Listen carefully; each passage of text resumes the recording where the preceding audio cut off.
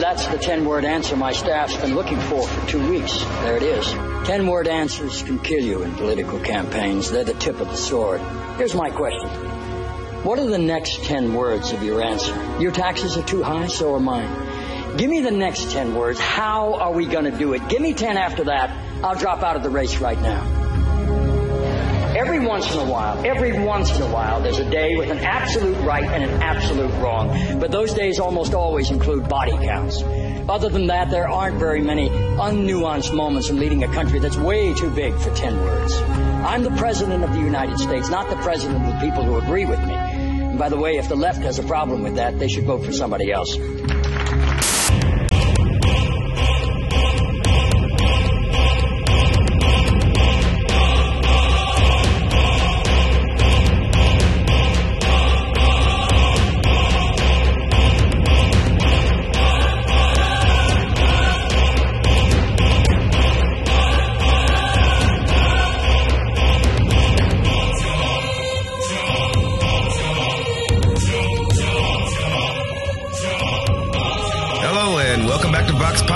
I am Christopher Maverick, and I am here once again with Palindrome Hannah Rogers. Hey, Hannah. Hey. Hannah has made me wake up at the ungodly hour of 9 a.m. on a Saturday. I did not make you wake up at 9 a.m. And once again, perfectly reasonable, and I'm enjoying my tea.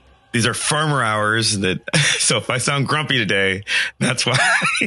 Okay. As someone who has families who do farming, they get up way earlier than 9 a.m. There's no such thing as earlier than 9 a.m. You made that up. There's no time that exists before 9 a.m. It's ridiculous. I don't think physics even work like that. So there's a reason you're in English. That's right. That's right. Life begins at noon. So I'm here. I'm going to pretend to be awake. And actually, didn't we used to have two other co-hosts? I don't know. They're not waking up this early. I think I scared them away with the topic, not the hour. Oh, well, what's the topic? The topic today is optimistic political TV shows in the age of Trump. Optimistic ones. Yes, aspirational. Why do we turn to things like The West Wing or Parks and Recreation when we have Trump in the White House? We have fiction that is more realistic than life. Well, I don't know if we could say it's more realistic, but I think it's what people aspire to or want their politicians to aspire to. Mm-hmm. They wish Trump behaved like Jed Bartlett from The West Wing. Maybe. I don't know. We'll see. We'll try to resolve it. So we're not going to resolve. A spoiler alert: we're not going to resolve anything. But anyway, we're down two co-hosts, so we need guests as always. And you brought one. Somehow, through the power of nepotism, you signed. Okay, don't even get me started with you and nepotism on the show. Yes. So I would like to introduce for the first time on the show my boyfriend Josh Stroud. Good morning. Hey, Josh, I'm amazed that you've never actually called me on the fact that, when I can't find a guest, I just make stuff come in here. No one ever says that. That previous comment before that was my bit. Josh, what do you do? So I'm a third-year law student at UNC Chapel Hill. So you'll say lots of smart stuff about... Maybe. We'll see. He can ruin a TV show where he'll tell you, actually, the law says this. Perfect. I can attest that The West Wing is wildly popular among law students. I think you'll be perfect for this show. Ruining TV shows, that's what we do here. Sounds great. And returning to the show, I have asked Danny Anderson of the Sectarian Review to come back. Hey, Danny. How's it going, Matt? Thanks for having me back. Danny, what's your expertise here? Just to remind people. I'm your friend, and that's most of it. No, I did watch most, I think, of Parks and Rec over the years, piecemeal, not necessarily in order when it was on. And I think the only part of West Wing that I've actually seen was the season where Jimmy Smits was running for president. That's the only. It was sort of, after the heyday of it, I suppose. Let me get this out there. That is the best season of the show, and The West Wing was better after Aaron Sorkin left. Oh, yeah. I enjoyed that season. Everyone talks about it like it was garbage, but I actually enjoyed it. But I had not seen the previous, so I'm glad to hear that my sense about it. And I like it. I like it too. So yeah, but yeah, so my I guess perspective on this is less celebratory. Like I kind of align myself more with the kind of, radical left rather than the liberal left. Most of my opinions probably overlap with liberals, but I think there's a set of values that are slightly different. And so I'm more cynical about these shows than I think probably everyone else will be. So, no. I think we're going to get along just great. Okay. And just, to clarify what I meant when I said, Danny's expertise, Danny actually does also do this for a living, the same thing that we do. You are you are an English professor. Yes. Oh yeah. Oh, that. Yeah. I have. With your own show. Yeah. I'm an English professor at Mount Aloysius College in Crescent, Pennsylvania, and I do a show, Sectarian Review podcast that Mav's been on many times, and so we do pop culture, politics, religion, high culture, whatever. So yeah. But as we just pointed out, a lot of this show I just booked through nepotism. So Danny's right. He's a friend of mine. That's how you got the show today. Friend of mine who's awake at the ungodly hour of 9 a.m. But Hannah, this one was more yours. So why did you pick this one? Because you're talking about, the age of Trump, for instance. And okay, so I don't know if you guys have been reading the news, but it's not great. At this moment, Paul Manafort got like 4-ish years in jail, and the judge apparently has some connections to him, and he Paul Manafort has been claimed to have, by the judge was said he had an otherwise blameless life, which really means he didn't get caught until now.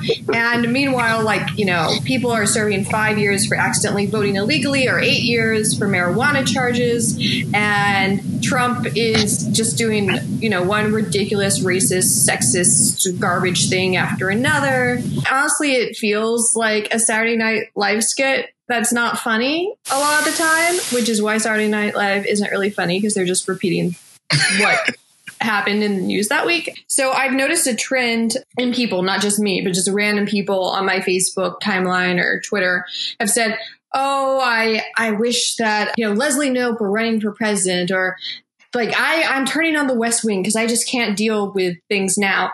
And I get the impulse to use literature or television or what have you to escape the real world, because you do for obvious reasons, I suppose. But, after watching The West Wing more critically, or even Parks and Rec, which is a show I really love, I realized, maybe these shows aren't as aspirational as we'd hope them to be. And I think that we could be more critical of these shows on this show, because it's what we do.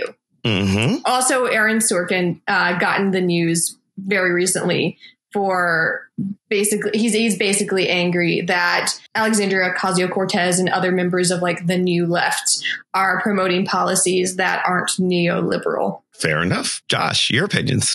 Make sure everybody gets on the board here. For me, it's just a form of escapism, because law school is hell. So please tell us how you really feel. Yeah.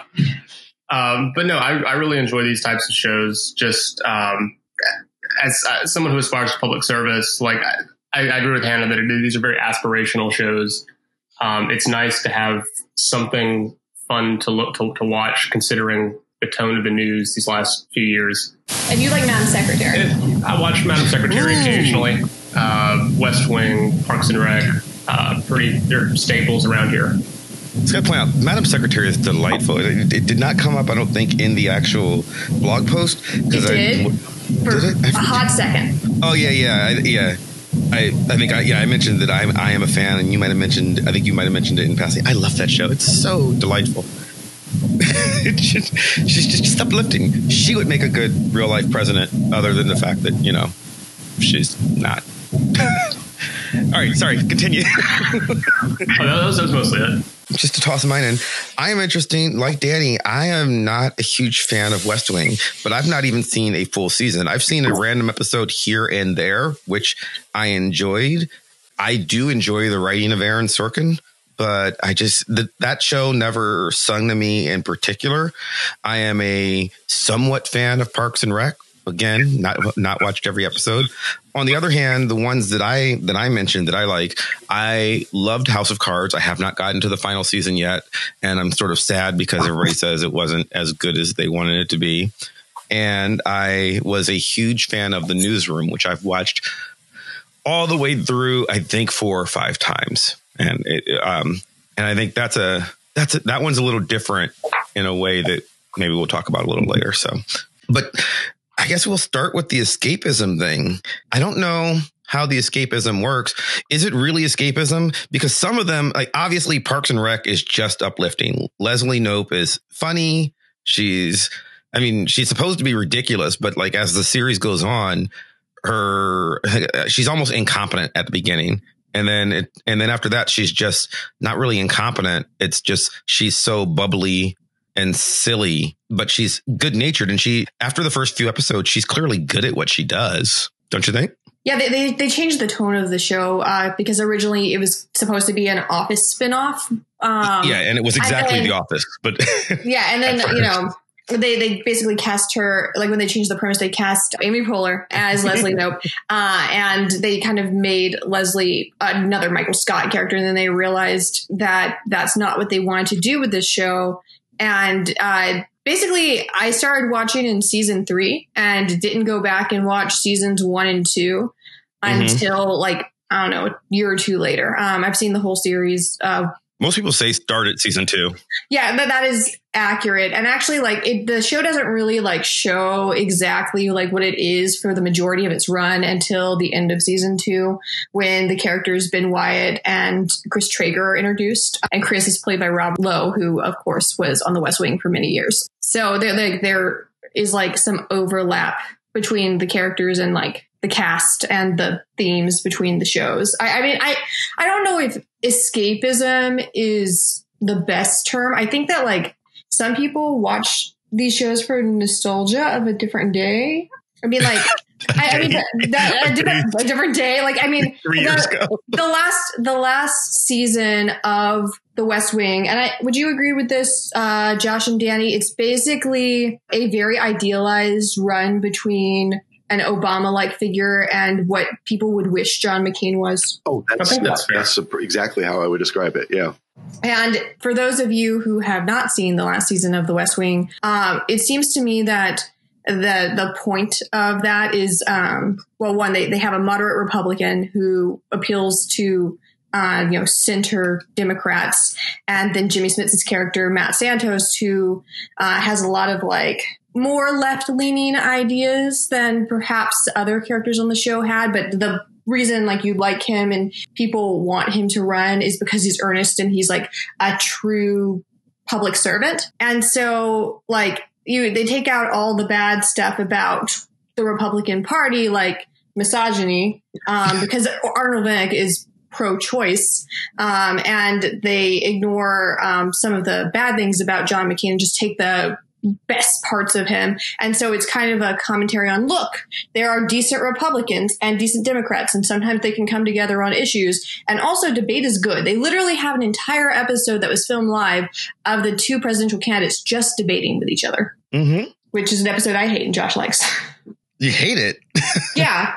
I don't want to sit there and like watch 2 people debate policy in a TV show. But why do you like it, Josh? What the debate episode where they just talk? I just like them talking about policy. Like that's a welcome change for once. So you don't think The West Wing usually talks about policy? Well, I mean, like just debates, period. Like the format, the whole format of that episode is that the candidates are actually having serious debates about policy. They get rid of like the 2-minute rule or something, and literally debate each other unscripted, which is not something you see in standard political debates. No, they're not unscripted, right? Because it's a TV show. Right, sure, certainly. But like within the world of the show. And this is a theme throughout like the 6 seasons of The West Wing as well, that debate is important because when the Democratic primary is going on, Jimmy Smits' character like just advocates for 7 candidates to just be able to do a free-for-all and cross-examine each other. And I think a lot of The West Wing, and those of you like, even if you've only seen one episode, I think you can see this. A lot of The West Wing simply is just discussing policy issues in rapid fire dialogue, even if there's no sort of side taken. Mm-hmm. Danny, what about you? Yeah. Having been on Danny's show and listening to Danny's show. Oh, by the way, listen to Danny's show at thesectarianreview.com. Sectarianreviewpodcast.com is the website, but it's on iTunes and all that place. Yeah. Yeah. So I'm curious, where do you take the idea of escapism as far as, I mean, it's sort of a weird escapism, right? Because it's not, we're not watching superheroes. We're watching more of the same thing that we're complaining about. But sort of not, though. It's like, but superheroes is a better analogy in many ways, because I think this is pure fantasy in a lot of ways, because you think about the Vinnick, was that his name? Was that Alan Alda's character's name in that season of The West Wing, the Republican? Yes. One wonders how he would have ever come out of a Republican primary. There's no way that person comes out of the primary process in the Republican Party. And so there's like a fantasy about what the Republican Party is, but B, about what the American public wants. And so I think that we have this idea that America is founded on these Enlightenment principles, and through, strong rhetoric and clear ideas and articulation of policy ideas, you're going to convince people to adopt certain positions. And this show totally ignores the fact that most of our politics are driven by emotion, right? It ignores the fact that cable news exists, for example, which does not operate in the realm of logos, but in the realm of pathos, right? It's entirely a clickbait driven medium to get you just continually watching to boost advertising dollars. And so logic doesn't work in that realm. And so I think that sort of liberals, centrist liberals, they would like to believe that the world works this way. And so these are their superheroes that can fly. I would put a caveat there. I don't think this is a uniquely liberal problem. I think that, and we can get into this in a little bit, but I think that it is an aspect of the Americana myth that we all think that. Every Republican senator, every Democrat senator will tell you what's great about America is that we listen to the debates and we work through our issues through discourse. And we don't. Rarely, if ever, do we do that. It's not even an invention of the Trump era. The Trump era has a very particular spin to it. But Congress has always been about, just sort of yelling at each other and trying to, sort of appeal to emotion. I love watching the British Parliament because they literally scream at each other across the hall. I think that's a more honest way to do politics, frankly, than what we do. So the Trump era, I think what it does is bring out this sort of nostalgia or this kind of fantastical mode in people where they sort of have these fantasies about what things should be. And so Trump, because he's so terrible, so abjectly bad, someone like Jeff Flake appears to be reasonable to that sort of centrist liberal, right? Because he's out there saying, we're better than this. Trump shouldn't be speaking like this. And look how he's demeaning the presidency. And okay, I'll vote with him 9 times out of 10. But he really should be nicer about things, right? And so that passes as heroism for the same people that have this nostalgia, I think, for this kind of fantasy world of the West Wing. Now, I think that Parks and Rec is slightly different, given that it's more focused at the local level, where I think a little bit of idealism is probably more warranted, I suppose. So I have a lot of affection for Parks and Rec. I think it's a terrific show. And in fact, I was just speaking with my colleague Jess Costanzo, who Mav knows, and she was saying she had never seen Parks and Rec, and so she started watching it and started with season 1. I'm like, that doesn't. Oh no! Just know that it's an entirely different show very quickly. So just put up with the first season if you want to start there.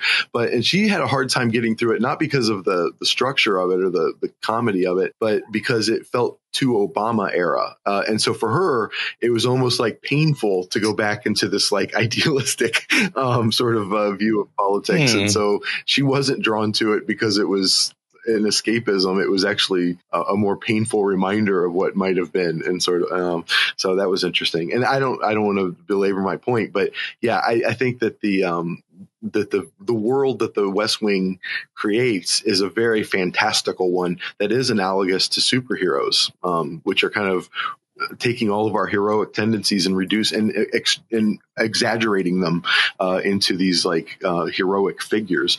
And I think that's kind of what The West Wing does.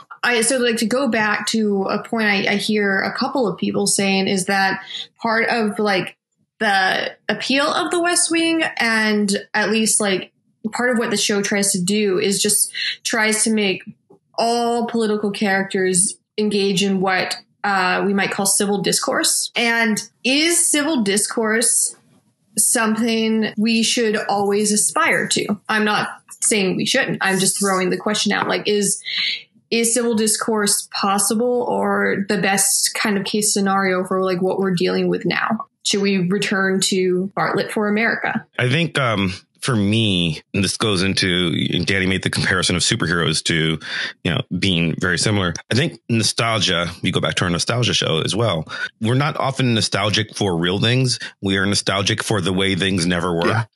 And I think to say that, for instance, that, well, yeah, this reminds me of too much of what the Obama era was. And maybe that's a good thing for some people. Maybe it's just a painful, poignant thing for some people. But it's also not really true. Obama wasn't perfect. I liked him better than the current guy. but it's not like we were in this utopia that we just lost. We had issues there, some of which were of his making. A lot of them weren't, right? But we had this kind of discourse not as blatantly in that era as well. We had those kind of fights between the left and the right. We had things that didn't work out right. We had, we didn't have as many scandals, but, sometimes he wore brown pants. Well, we had immigration raids. Yeah, right. It wasn't perfect, but it is a reminder of, the civility that we see and we attribute to that from the television show. Congress wasn't really working that way. And I don't know that people really want it to, because it's the same reason that we do watch Fox News and MSNBC, like cable news that Danny was talking about. No one is really, everyone complains that, the news is too biased, but the biased news does better than the unbiased news. I mean, you could just look at, Reuters wire reports if you really wanted to. No one does, because people actually do want the pathos driven, this agrees with me, it validates my feelings kind of thing. And I think one reason you look back at shows like West Wing or Parks and Rec is because the current administration maybe is not doing that. So it just sort of feels good to have that jolt of, this feels comfortable and warm and fuzzy. I mean, Josh, you've actually worked in government for a bit. What is sort of how do these shows stack up with what you actually experienced as a intern bureaucrat? Bureaucrat. I just love that term. Bureaucrat in training. One of the things I love about these shows is that you kind of see how the sausage gets made. We have this idea on the street of the government off doing these things, and then you watch the shows and you realize it's people in a room having actual discussions behind closed doors, trying to articulate policy positions and a long-term strategy. And that actually is what happens in real life. You have behind the facade of the president or the Congress, you have the whole administrative state trying to enact these policy decisions in concrete terms through regulations. And I enjoy these shows because you get to see how some of that plays out. And in my own experience, I've done a little bit in workers' compensation and administrative law. And yeah, the national tone right now is just, as Hannah has pointed out, there's a lack of civil discourse, but the administrative agencies are still trying to do their job, still trying to create regulations. And I think that's kind of where some of the civil discourse is now happening. It's behind closed doors in these regulatory agencies at the national and state level, trying to have grown-up conversations while the politicians are in front of the TV cameras saying ridiculous things. That actually reminds me, a couple of years ago in 2017 in Current Affairs, the superhero named Luke Savage wrote an article about this. And he actually describes the kind of what you're talking about is this is what the Sorkin verse does with this kind of policy talk is make it exciting and sexy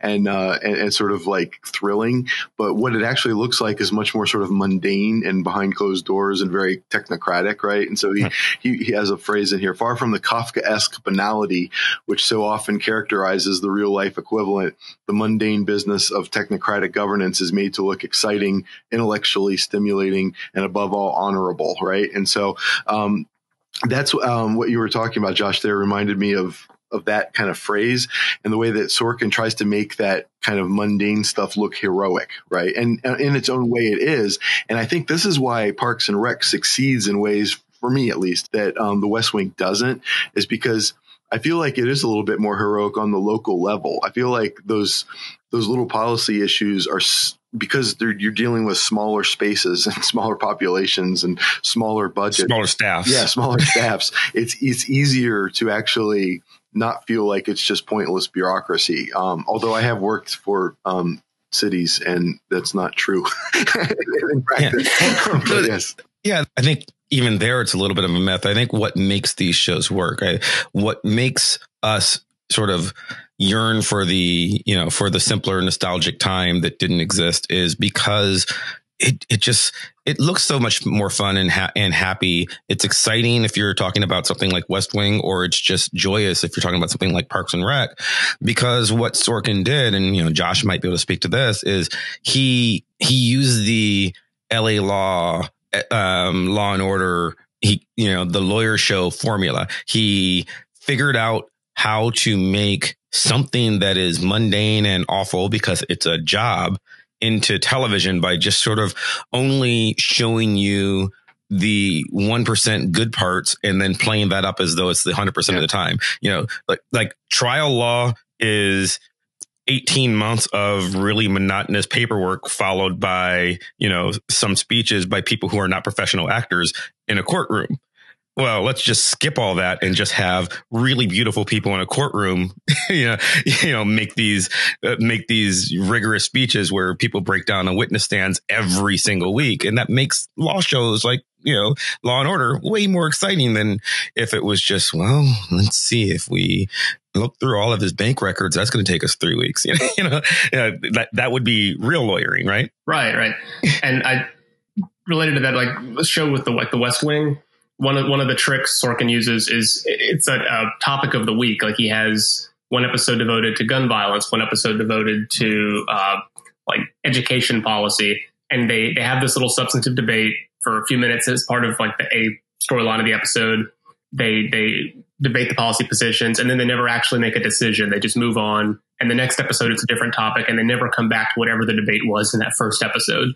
Mm-hmm. And so you can get the highlights. It makes it sexy without ever having to show the hard part of reaching a decision and then implementing the decision. Well, it doesn't even have to take a side, because the point of the show is to try and do like a marketplace of ideas.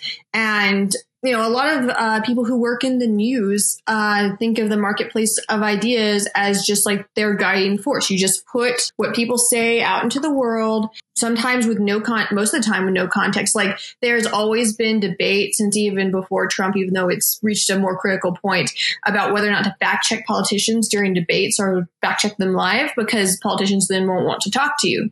But then what is your responsibility as a journalist to, do that? And if you're putting misinformation out in the world, where is your role in that? What is your ethical responsibility? So that's kind of like a question that I think might come into play in these shows on occasion with the storyline, but also like, even when we, three of us, not Josh, teach, how much contextualizing do we have to do when we teach something to like help students understand why on earth we're teaching a thing that kind of looks like garbage. Mm-hmm. It's irresponsible to teach Jane Eyre without saying, okay, like here's gender inequality, here are the problems with race, et cetera, et cetera. Here's the context of the British Empire. Here's what critics have said. Here are the critiques of the critics. We wouldn't just say, oh, isn't Jane Eyre like a great book? And yes, I know I pick on Jane Eyre on the show a lot, but it deserves it. So like, why don't we hold the news and our politicians to this same standard? I wonder, and this becomes a weird thing. The West Wing is that fiction, though, right? Whereas we as teachers, our job in the classroom is first and foremost to teach the student to do the kind of critical thinking that you're talking about. You're telling them, look, here's the context of Jane Eyre, because you're hoping that in their real lives, after, they graduate in May, the next time they read Jane Eyre or anything else, they try to sit down and use the kind of critical thinking that you're trying to impart on them. They say, oh, this isn't just a delightful romance. Let me think about the context in which this was written. And that also includes when they're watching politics, whereas the politician's job, in a sense, is to convince. The news's job, at least theoretically in the minds of most of the journalists, is just to sort of report. They probably think of themselves more as the writer than the teacher. So I don't know that they're right, but I wonder if they're specifically trying to not teach you to critically analyze. I mean, certainly certain networks absolutely would prefer that you don't critically analyze, but even in general, I don't know that it's a liberal or conservative thing. Well, no, you're right. But also, like, as someone who actually attended some form of journalist school, there's also the idea that you don't just take things at the surface level and you show all sides. And like, that doesn't just mean quoting from Trump and then quoting from someone on the left. That means also like actually doing the research yourself. And of course I need to like footnote this and say, well, it's really hard for a lot of journalists to do any kind of investigative research because of the lack of time, money, and the constant cuts going on.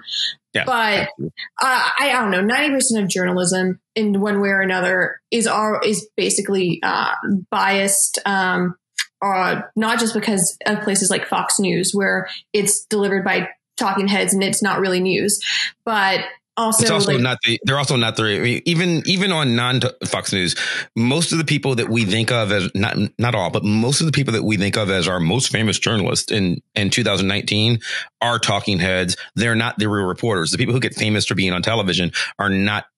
They're summarizing other people's, reporting usually. And this is why ProPublica and places like that are so important, because they fund like real investigative research journalism. That's very important because we need someone to hold politicians and other people in power accountable, which I now realize we've just really diverted from the topic at hand, but it's all related. Have we? I was actually hoping to use this to segue because for me, we talked a lot about West Wing, but my favorite political show, I said at the very beginning, has been Newsroom, and one of the central conceits of that show. Did anybody else ever actually watch it?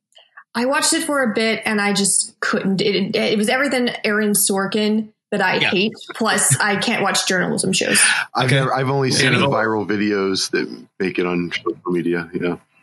Okay. And Josh? I've only seen a couple of episodes. Okay. So I won't spend too much time on it, but the conceit of the show was, it was happening in the past. I believe it started 4 or 5 years before it actually aired. And the idea was it was every episode was a week in this newsroom from a fictional cable news network. And they would take some actual event in American history or politics. So you might have an election night. You might have one episode's the day that Gabby Gifford got shot. One episode is the day of the Boston Marathon bombing. There's a lot of episodes that have to do with political debates or things like that. And the idea is he has the real framework of the actual news cycle to end. So they do an election episode. That at the end of that episode, Obama will win the presidency because that's what happened. So what the context of the show is, what are the politics of when do you the various people it's not a Fox and it's not an MSNBC. They are a network where there are liberal people working there and conservative people working there. And the question is, how much of our bias do we let in? What is our responsibility to inform? What is our responsibility to fact check? And it's a lot of trying to work these details out and sort of, I think, Josh, you said about, the How the Sausage is Made show. This tries to do the How the Sausage is Made. Sure. For me, I enjoyed that show because it wasn't so much about the accuracy of it. It was about the meta conversation over, what is the responsibility of journalism?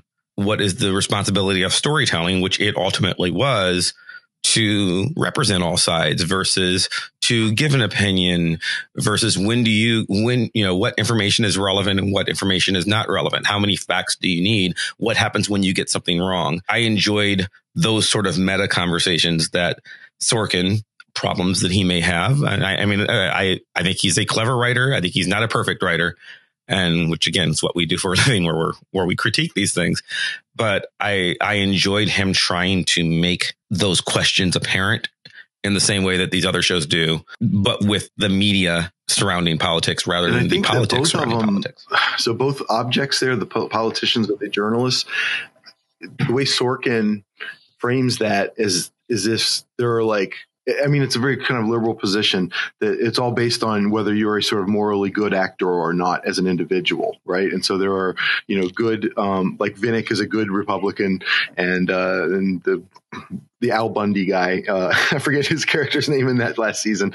He's a bad Republican, right? And so you have all these kind of archetypes of like good or bad players, and what it ignores is the system, right? That produces the choices that good or bad players can make, right? And so this is where I think liberalism generally fails. When it fails, is that it focuses less on the system than it should. And I think when you talk about the news, for example, whether a particular network or a particular journalist within a particular network is a good or bad actor is less relevant to the fact that the whole thing is funded on ratings, and it's sort of a profit-driven thing. And so that profit leads all of these networks. And you look at MSNBC, I recently saw a study where they actually have less non-opinion reporting than Fox does. And so, yes, they do. But no one who criticizes Fox likes to say that. But yes, MSNBC as a network, as opposed to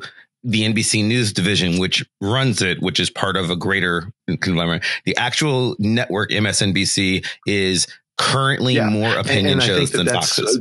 So that they can keep up in the marketplace, right? And so we have a systemic thing that leads to the kind of ethically squishy moral choices that individual players are making. And I think that the Sorkin model thinks we just got to find the best and the brightest and put them in charge of things, and things will work out right. Right. And so the things themselves are what's flawed. And I think that that's where Sorkin kind of falls short for me. It's inspiring as it is. I get that it's inspiring, and I get the idealism behind it, but there's a blind spot there that I think that applies to both his vision of politics and to journalism. Well, let's actually talk about this best and brightest that he comes up with, because are these characters really aspirational?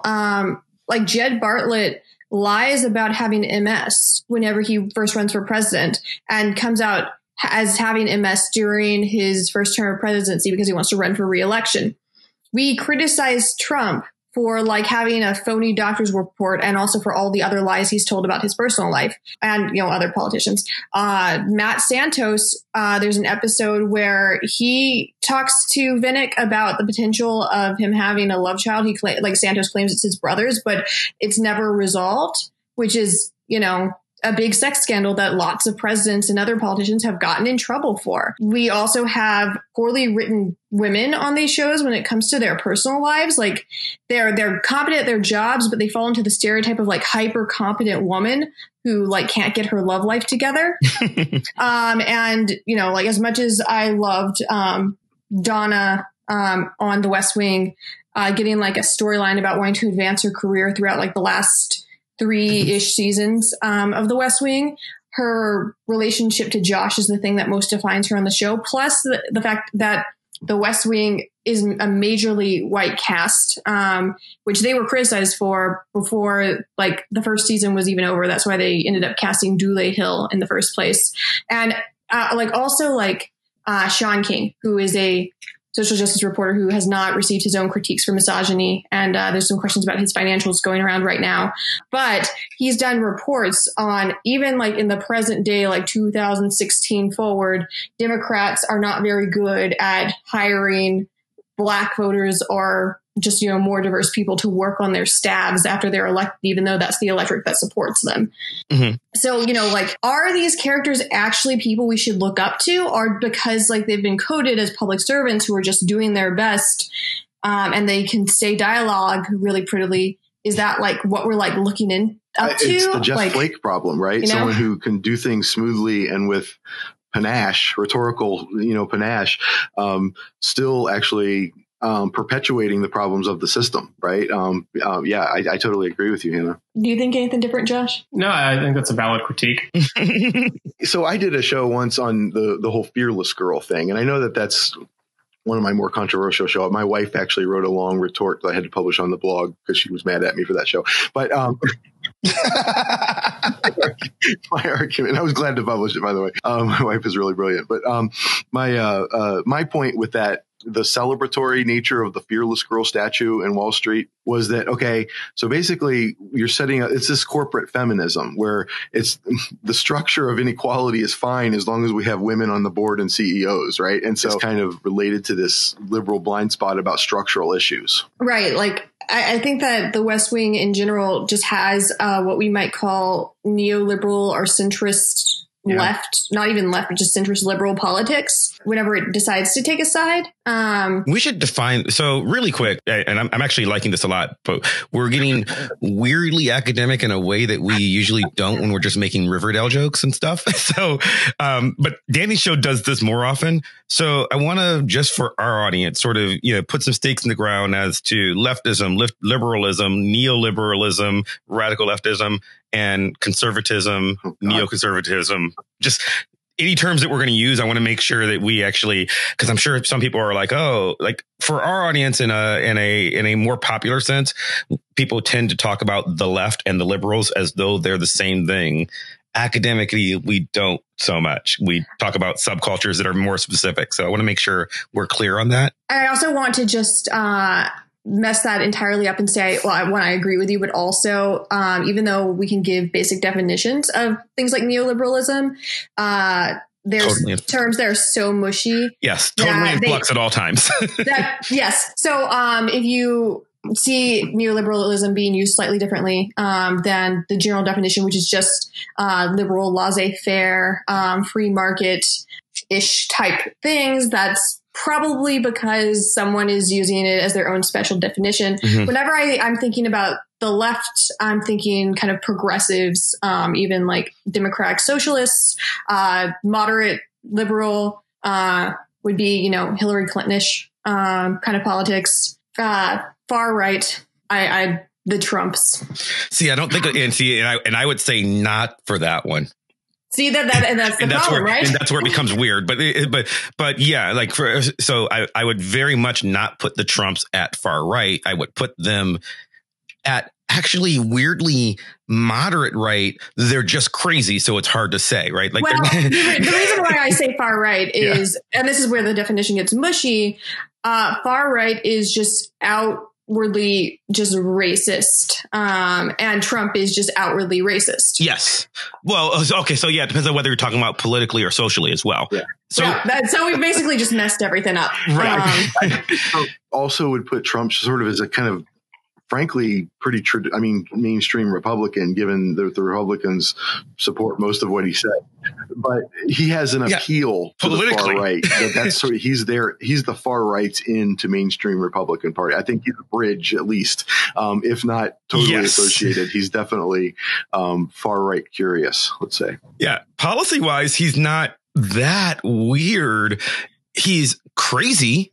He's racist. He's sexist. He's, as far as the way he actually behaves is absolutely deplorable. policy-wise, I don't agree with 99.999% of the stuff he says, but it's not that far. That's why people put up with him, right? Like oh, well, at least he's doing what McConnell wants him to do. Just wishes he'd shut up, So I understand that. Yeah. To be fair, like a lot of, I guess, Republican ideals are usually couched in civil discourse, right? Or like they find a way to like be racist through dog whistles instead of outwardly just saying something horrid, which he doesn't do. He just no, I'll just say it. He takes the genteel mask off of the extreme views of mainstream Republicans. Right. Yeah. But I guess I didn't want to go too far away from it's just because we were distinguishing between neoliberal and leftist and liberal without defining it. So I want to get back to that point that you were making. Right. So just basically like the West Wing, I would even say Parks and Recreation really just hold, and Madam Secretary too, maybe just hold like kind of centrist liberal politics. And they really aren't interested in any sort of Bernie Sanders, Alexandria Ocasio-Cortez type leftist politics. They're still very much. Yeah. Newsroom kind of was because that's because character wise, they can look at like they're not actually interested in the on the floor debate. They were looking at, there's several episodes where they go very deep into Occupy Wall Street type stuff because they're reporting. It's a different aspect. And I don't think, but yeah, Parks and Rec definitely doesn't. You don't have that on House of Cards. And House of Cards is also different, like Veep, because at their heart, they're cynical TV shows right. Where they're very much like you can really understand, I think, House of Cards in the age of Trump, because it's like, OK, of course, this is how things do get done. People power grab sometimes so blatantly. You can just read the news and be like, oh, yeah, he colluded. But, if you're looking to these shows to tell you how to like actually make policy, I'm not sure that is a great idea. Which, to be fair, I don't know if you should get your policy from TV shows. Yeah, probably not. I mean, how does Madam Secretary handle foreign policy? It's very aspirational. Like the show has interesting politics. It's very feminist. It's all about like this woman like living in a man's world and achieving things despite all the problems against her. And she, at the end of the day, she almost always like overcomes whatever the obstacle in front of her is. Mm-hmm. And I enjoy the show, but I don't think it's particularly realistic. Is it radically feminist, or is it just kind of the corporate? I wouldn't say that. Okay, it's just kind of like there is a woman who succeeds. So I would say it is.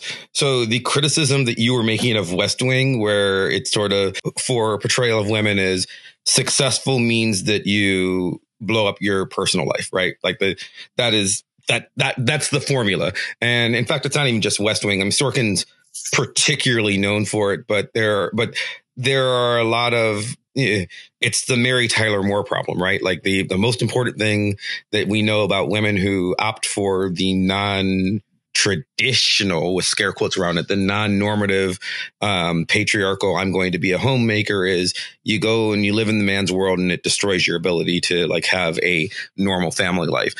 That's how we've done television. Madam Secretary is in many, many ways, no, it doesn't have to be this way. So she is a successful politician.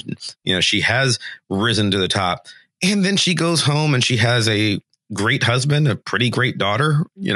They all love each other. They have, regular family problems, but they come together and sort of it's very much everybody supports everybody. And we can have I don't want to say that they're the Bradys or the Nelsons or anything like that, but they have a pretty strong family life, which is pretty normative, despite the fact that she is arguably the, third or fourth most powerful person on the planet by virtue of being Secretary of State for the United States of America. Can I step in and defend Mary Tyler Moore real quickly? Because I adore that show. That's it's probably my favorite show of all time. I actually wonder, that critique of that show is not wrong, but I actually wonder if part of the issue with that particular show was that she was so beloved that they could never write somebody who was worthy of her as to be a mate, right? And so I think that it was almost a failure in the writers' imaginations to be able to come up with someone that America would accept for our Mary, right? And so that's sort of my quick defense. I mean, she's yeah. Well, there's a difference, I think, between like being like, in some ways, like it seems that like there are shows where a woman doesn't necessarily want to have a relationship. Mm-hmm. And then there's The West Wing, where it's very obvious they totally want to have a relationship, but they're not going to write a healthy relationship because of the drama of the viewers, or they can't come up with a storyline because it's very hard. And I'm being kind of mean to Aaron Sorkin, but whatever, he can handle it. It's very hard for him to, it seems, to imagine a happy woman. I think he is much better at writing. Well, he thinks he's better at writing women in pain and misery, which he's not the only one. But you know, like Leslie Knope and Ben Wyatt, and actually most of the characters of Parks and Recreation are paired off in happy marriages and also successful by the end of the show, which then you could critique and say, well, even characters like Donna, who seemed to be kind of like the character who was more into adventure than actually having a marriage, like ended up in this like heteronormative relationship. So why can't there be like different types of relationships or different types of like living your life? So you can just, you know, no one is ever happy. Because I think that is a extremely fair criticism of Sorkin. I will give him credit that the same thing, basically, the Parks and Rec thing basically happens by the end of Newsroom 2. Newsroom's only 3 seasons, and they certainly are, for the most part, people are normatively paired off by the end. And even though there's a lot of dysfunction to the relationships, but on that particular show, it doesn't so much come across as a fault of the woman so much as this is a soap opera. So we need to have relationship drama that is, you know, sort of just goes around, and then the problems tend to work themselves out eventually. So I do think he worked on it. I am certainly not going to defend the female characters on Newsroom as being the most feminist, best representations of women. They're not. There's a lot of flightiness to them. There's a lot of bitchiness to them. There's a lot of stereotype to them in order to make them characters on that show. So I don't mean to defend it at all as though he solved this problem. He did not, but he does appear to be aware of it and working on it in some way. The liberalism thing, though, because I didn't want to lose that where you were going with that before, which was the idea of when we watch these shows, we don't have political shows that focus around what is democratic socialism, which I don't want to have that entire conversation because I also have issues with that. But the thing we were talking about where we're distinguishing between left and right and liberal and conservative and Republican and Democrat and neoliberal. And, like there's so much of those things that in real life, we tend to sort of simplistically mark things down to just sort of two sides. There's the us and the them, the left and the right. And we use them in a simplistic way with very broad strokes, brushes over those weird differences. And I think that, I mean, you said that most of these shows sort of paint, the left because to be fair, they are mostly about the left. You don't have that many political shows. Even West Wing, which featured Republicans, was a pretty liberal friendly show, Well, yeah, like because a lot of, I mean, it's hard to like hold positions on television that are untenable unless you're the villain of the show, which a couple of Republicans are absolutely like, anti-abortion, racist, homophobic, etc. Like it's hard to like portray anyone sympathetically who takes issue with people who are in your audience watching. See, and that's what I was getting at. I don't know that it is. I think that these shows build an audience of people like us because they go out of their way to speak to people like us. There is a big, huge middle America out there which doesn't have its own West Wing. And I'm fine with that. Yeah. I'm not going to produce one, but I just, my point being, it sort of says something when these shows sort of, they sort of enforce here's what liberalism looks like. And liberalism, for the most part on television, looks like Hillary Clinton as a template for the Democratic Party. Here's what conservatism looks like. And there's two versions. There's the John McClane reasonable Republican, and then there's the evil guy. Those are the two versions. So those are basically the three politicians that exist across these shows, even to the extent that, Frank Underwood, who's a Democrat on the show, is a bad guy, but only because of attitude. His policy wise, you kind of go, okay, I get it. There's weird things like that. On Veep, like all the shows, there's a very simplistic version of politics. And I think you're right to say that we're not really dealing with all of the spectrum, or even realistically with the part of the spectrum we are dealing with.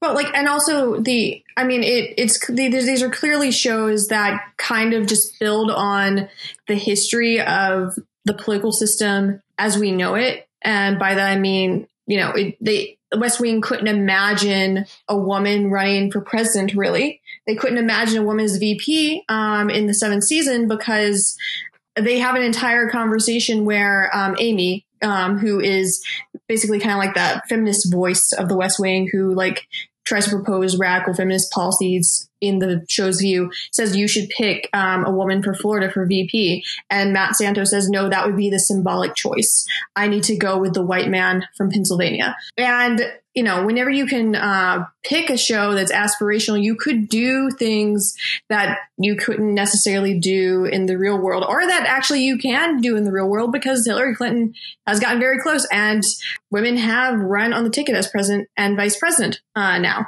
But I guess there actually was a show, I think, about a woman as president, and it went off the air really quickly because it didn't find an audience.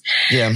What I'm getting at is it seems that the kind of politics these shows do when it comes to social politics is that they're interested in not talking about intersectional problems, whether it be class or race. Or if they do, they kind of brush them aside. There's an episode of The West Wing where Native Americans show up in the lobby of the White House, and CJ learns about the problems that they faced, but they don't actually do anything to really address the problems of the clash between the sovereign nations and the United States. Do you think that's correct, Josh? I do.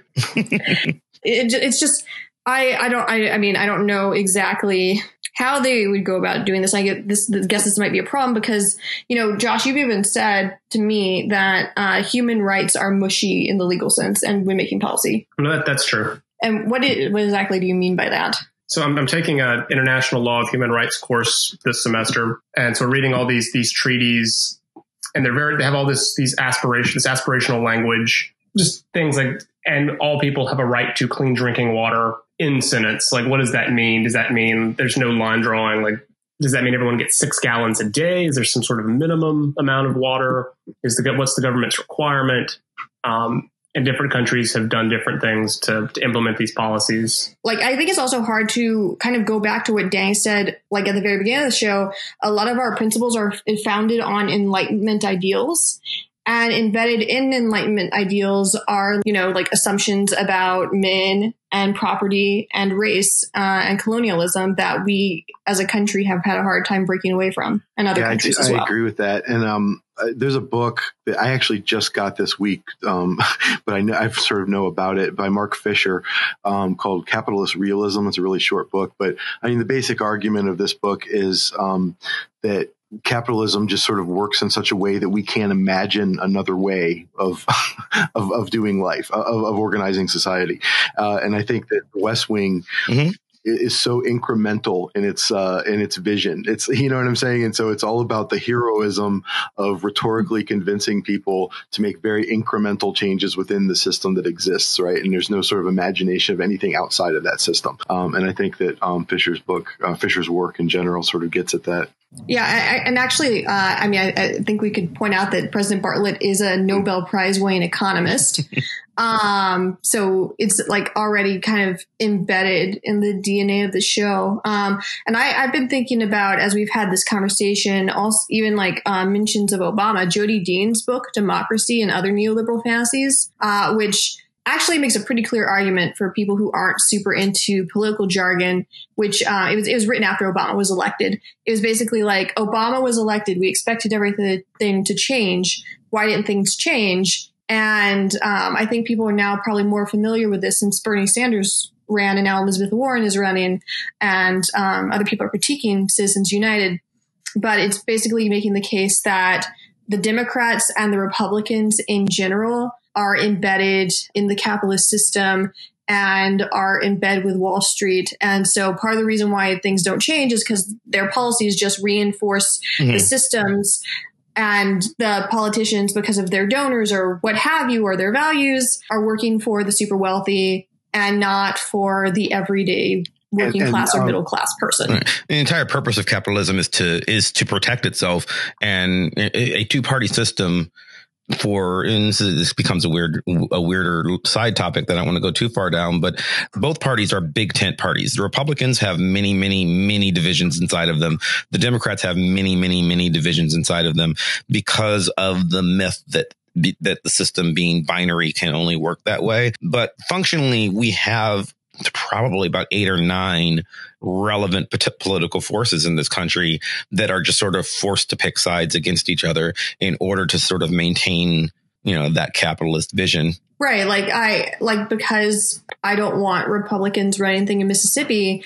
It seems that the only lieutenant gubernatorial candidate I can maybe vote for is actually anti-choice. And I'm furious, but I also want teachers to get pay raises. So if it's the choice between that guy and a Republican, I'm probably going to vote for that guy. Right. But then the question becomes, but by compromising your principles, are you in fact perpetuating the system? And I think one of the reasons that we like shows like these are that they sort of escape all that. You can have a character who is an altruistic, perfect world. I believe in this principle and I'm going to stand on it. I'm going to give my Jimmy Smith speech. I'm going to give my Jimmy Smith speech.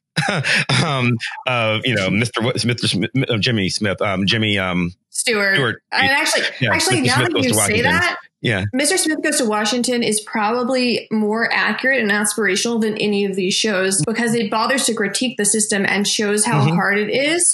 And he doesn't actually succeed by the end. He just exposes the system. And that's the greatest vision Frank Capra can show you. And Capra got more cynical by the end because It's a Wonderful Life doesn't even have the system exposed. Mr. Potter is not revealed to be a villain.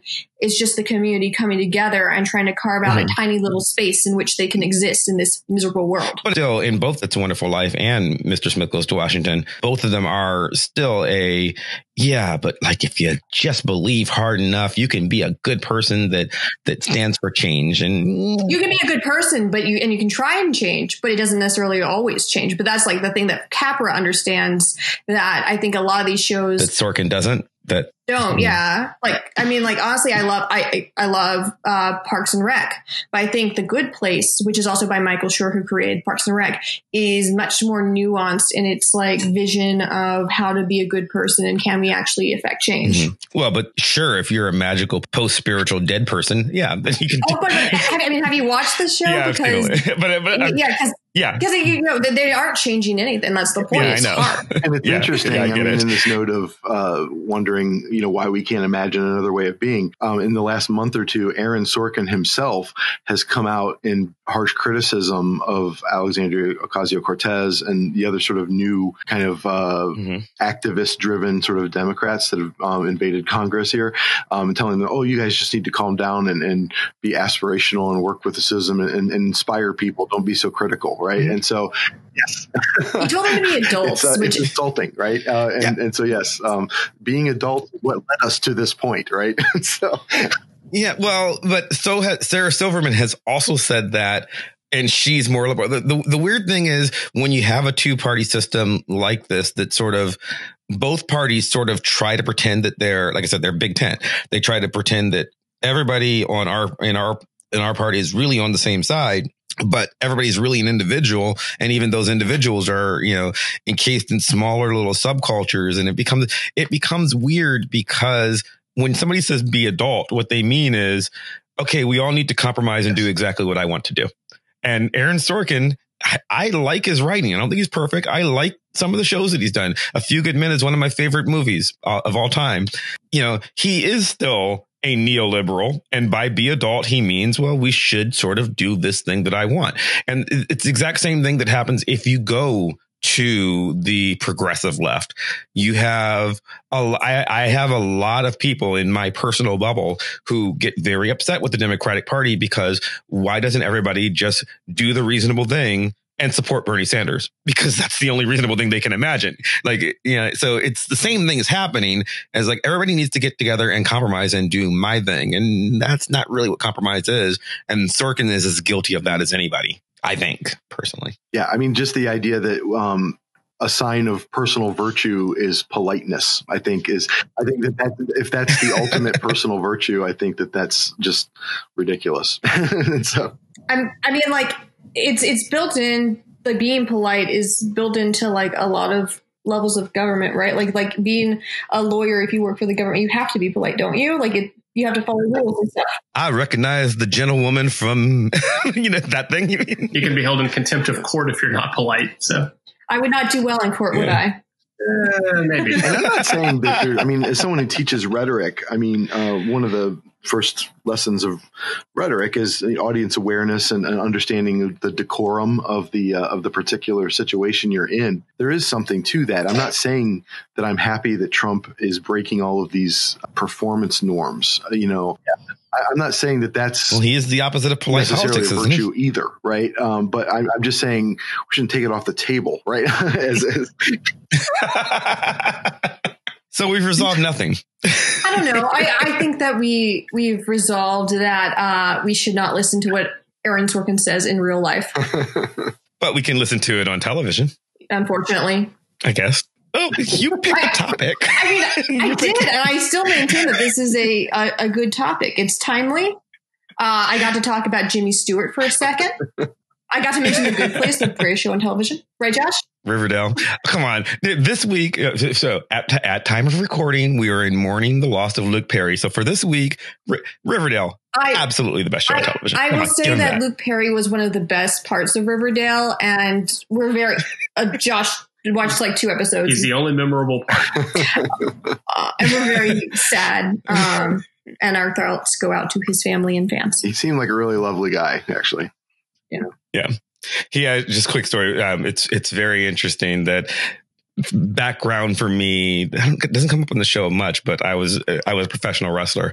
And so I've got a lot of friends in the industry. Luke Perry's son is a professional wrestler. So he dies. And one of the photos that I see of him commemorating his life mostly is a picture of him. You can barely see him. He's in the rafters of he's in a balcony in a darkly lit room, just applauding his kid in the ring. So sort of being a good father, supporting his son. And I learned a Luke Perry story this week too. I'm from Cleveland, Ohio, and so my sort of representative and now senator was Sherrod Brown, and I found out that Sherrod Brown's father actually delivered Luke Perry. As I did not know that. That's weird. So Luke Perry affected the entire world. Well, I want to thank our guests for being here. Danny, thank you for returning once again. This was a blast. Anytime. This was great. It's great to always talk to you guys. One last time, where can people find you if they want to follow more of your ramblings? Well, I'm on Twitter what is my Twitter? At Danny P. Anderson, I think. It's me with a hat on. Me. And then, www.sectarian Review Podcast for the show. There's a Twitter page for that, or in a Facebook page too. So, and I always love it when people subscribe to the show. So. And that is, of course. And just send me an email. I like just to talk to people that I don't know. So if you send me an email, I'll respond. So, Danny's show is, of course, linked in the show notes. Josh, what about you? You can usually find me in the UNC Law Library stacks late at night. I'm not terribly active on social media. If you want him to send you cat haikus, you can text 414. Wait, I thought you were going to stop me. Please don't. That's not his real phone number. Don't try and text 414. But Hannah knows where to find me. Well, thanks for coming and joining us. It's actually really fun to finally meet you. Yeah, Hannah. You can follow me on Twitter as always at Hannah Lee Rogers. I will probably not be tweeting Josh's cat haikus because he would get angry with me. Josh writes cat haikus as an aside. I guess you figured that out. My poetry was never meant for others. Oh, you'll be appreciated at a later time after your death. So, the world will be changed in the future by the cat they're haiku. really good. Can I read one? Sure. Why not? Okay. Yeah, I'm sure this is what everyone listens to this podcast for. Look, departing geese, auspicious day for napping, catching birds in dreams. Oh, so they're written from the perspective of the cat. Yes. They're not haikus about cats. I love it. Oh, see, I think you've revolutionized poetry here. Hey, there's a whole genre of mysteries revolving around cats called the cozy, and so why not cat haikus? I think you have a market. I think there you go. We're thinking about putting them on mugs and selling them to undergrads. If the law thing doesn't work out. I've seen worse business plans. So, you can follow me on Twitter at Chris Maverick. You can follow the show on Twitter at Vox Popcast. You can follow my blog at www.chrismaverick.com or the show's blog at www.voxpopcast.com, where we discuss the topics that we will be discussing next week, and we give you an opportunity to be a part of the conversation. If you enjoy the show, please subscribe to us on iTunes or Stitcher or Spotify or wherever the hell else you get podcasts from. And if you subscribe, we'd appreciate it if you'd leave us a 5-star review on iTunes. That helps other people find the show, and it just makes me feel good about myself. I'm very lonely. And so I'd appreciate it if you did that. I'm sure Hannah would as well. Not as much as you. Not as much as me. But I would appreciate it, sure. Thank you, Hannah. I would like to once again thank you at home for listening. I'd like to once again thank both of our guests for joining us. I would like to thank Maximilian of Thoughtform Music for our epic theme song, building ever so more epically and playing us out right now. And we will see you next time. Bye. Bye. Bye.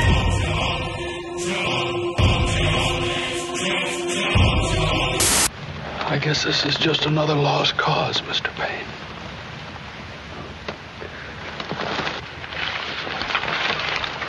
All you people don't know about lost causes. Mr. Payne does. He said once they were the only causes worth fighting for. And he fought for them once. For the only reason any man ever fights for them. Because of just one plain, simple rule. Love thy neighbor. And in this world today full of hatred, a man who knows that one rule has a great trust. You know that rule, Mr. Payne. And I loved you for it just as my father did. And you know that you fight for the lost causes harder than for any others.